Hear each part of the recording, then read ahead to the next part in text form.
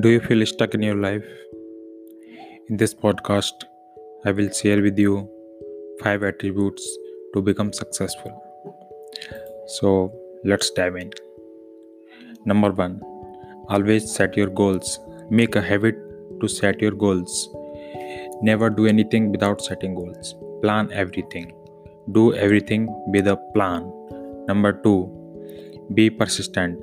Whatever you set in your goals, be persistent in that. Okay? So persistent means do everything regularly. Whatever you do regularly. Never miss a single day. Okay.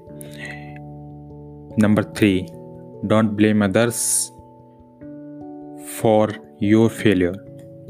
If you fail in something, find out the reason. Don't blame others. Don't find a person to blame. Okay. Number 4, stay away from negative vibes and cut negative people from your life to be successful. Number 5, believe in yourself. Don't ask for approval for every little thing to anyone. You can ask for feedback, but don't ask for approval. Approval means if you want to do something and you go to someone, your family member or your friends, should I do this, should I do this, it means you are not confident. You don't believe in yourself. So believe in yourself and don't ask for every little thing.